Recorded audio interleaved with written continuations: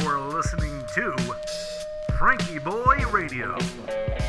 That the only thing we have to fear is fear itself. Letting America take a deep breath.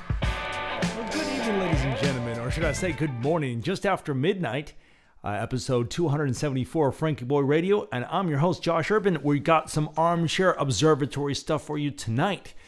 So, I wrote this. We're going to get into this in just a second, but first, I hope you've been having a nice day. It's been good over here. I got to put the ballast on the tiny train set, put the little rocks on the train tracks. I went out, I said, I'm not spending that much on rocks, so I got a big old thing of kitty litter, and I've been grinding it up and sifting it and sprinkling it on the tracks and glued everything, and it's probably just going to turn into a clay mess, but I think it's getting there. And blowing up propane balloons. More on that tomorrow. So the idea behind this is I want to bring the sky to everybody. So it occurred to me recently that a lot of people don't have the opportunity to see the stars as I do. And then at first I felt bad about that, and then I realized that most people are sane. So even if you don't have a telescope, and even if you don't have good eyesight, and even if you can't get outside, you might not want to. You might want to sleep when it's dark and cold. So I wanted to bring something to everybody, whether it's some of my friends who can barely see at all and are stuck in their rooms, to people who are just, like, hey, man, I'd like to stay by the fire. So there's a little preface to this that I wrote. I read this on the air a couple of days ago, but I just want to read it to you again. And then we actually have an installment when I was looking at the Orion Nebula the other night. So welcome your feedback on this and my part in bringing the stars to everybody. So the Armchair Observatory pilot project, your feedback is welcome. Night 1, orientation. Many a lonely night I have cast a line into the unfathomable depths, hooking ancient starlight and reeling it back to Earth, where I was the only one for miles around to marvel at this beauty.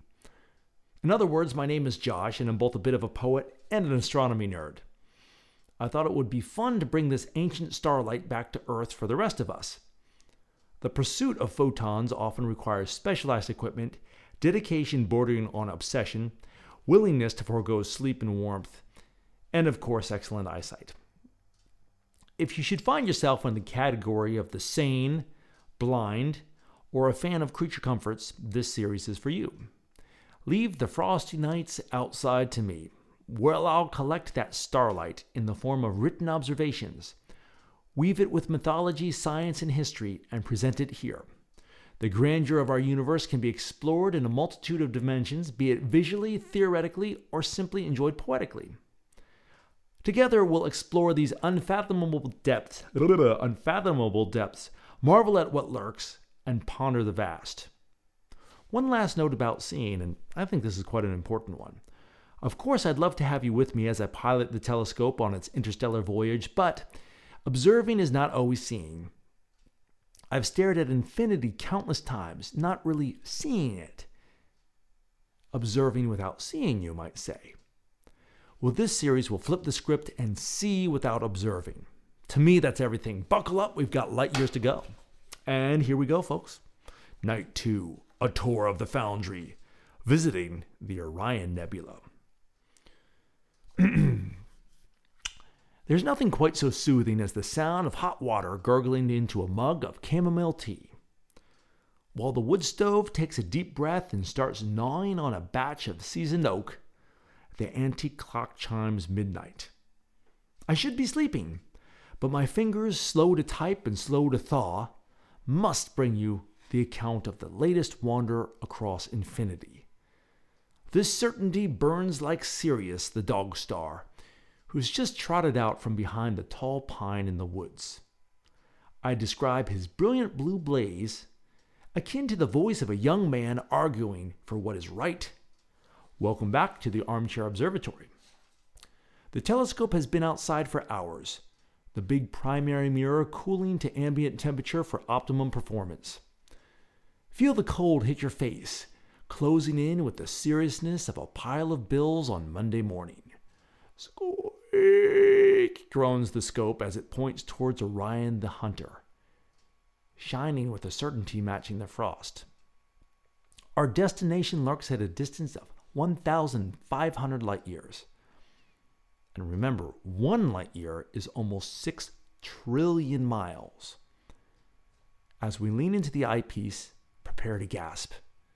Immense swirling clouds of glowing hydrogen, enough to power a multitude of stars for billions of years, stretches almost 70 trillion miles across this local patch of space. This is a star factory, forging thermonuclear furnaces in the blackness, a foundry by the heavenly docks. Sprinkled among the wisps and tangles of the billowing hydrogen are stars born of this superstructure, twinkling and waving hello. Their light started out when the foundations of grammar were emerging in the Byzantine Empire in the year 520.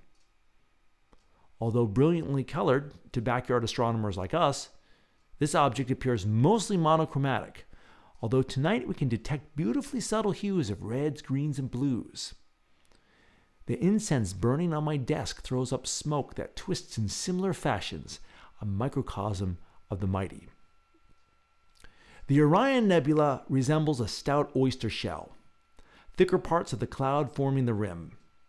The pearl of this colossus is a group of stars huddled closely together, a trapezoidal quartet at the first glance, becoming 6 stars with a good scope and more with a pro.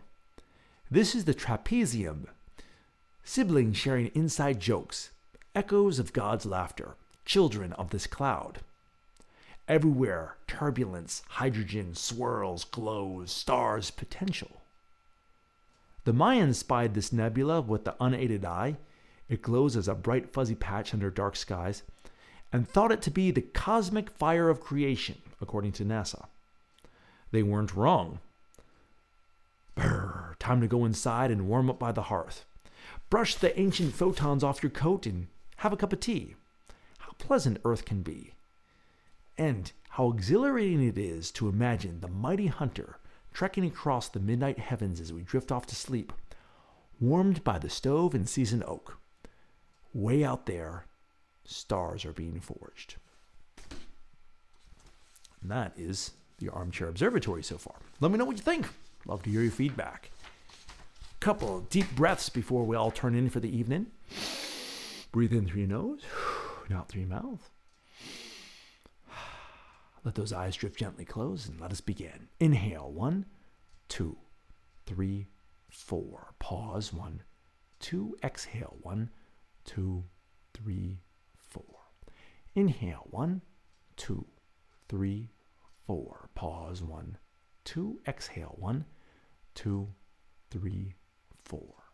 Inhale, 1, 2, 3, 4. Pause, 1, 2. Exhale, 1, 2, 3, 4. Inhale, 1, 2, 3, 4. Pause, 1, 2. Exhale, 1, 2, 3, 4. And last one. Inhale, 1, 2, 3, 4. Pause, 1, 2. Exhale, 1, 2, 3, and 4. Wiggle those toes, open those eyes, picture those stars out there in the blackness, sailing high overhead as we drift off to sleep, and we'll see you tomorrow. Good night.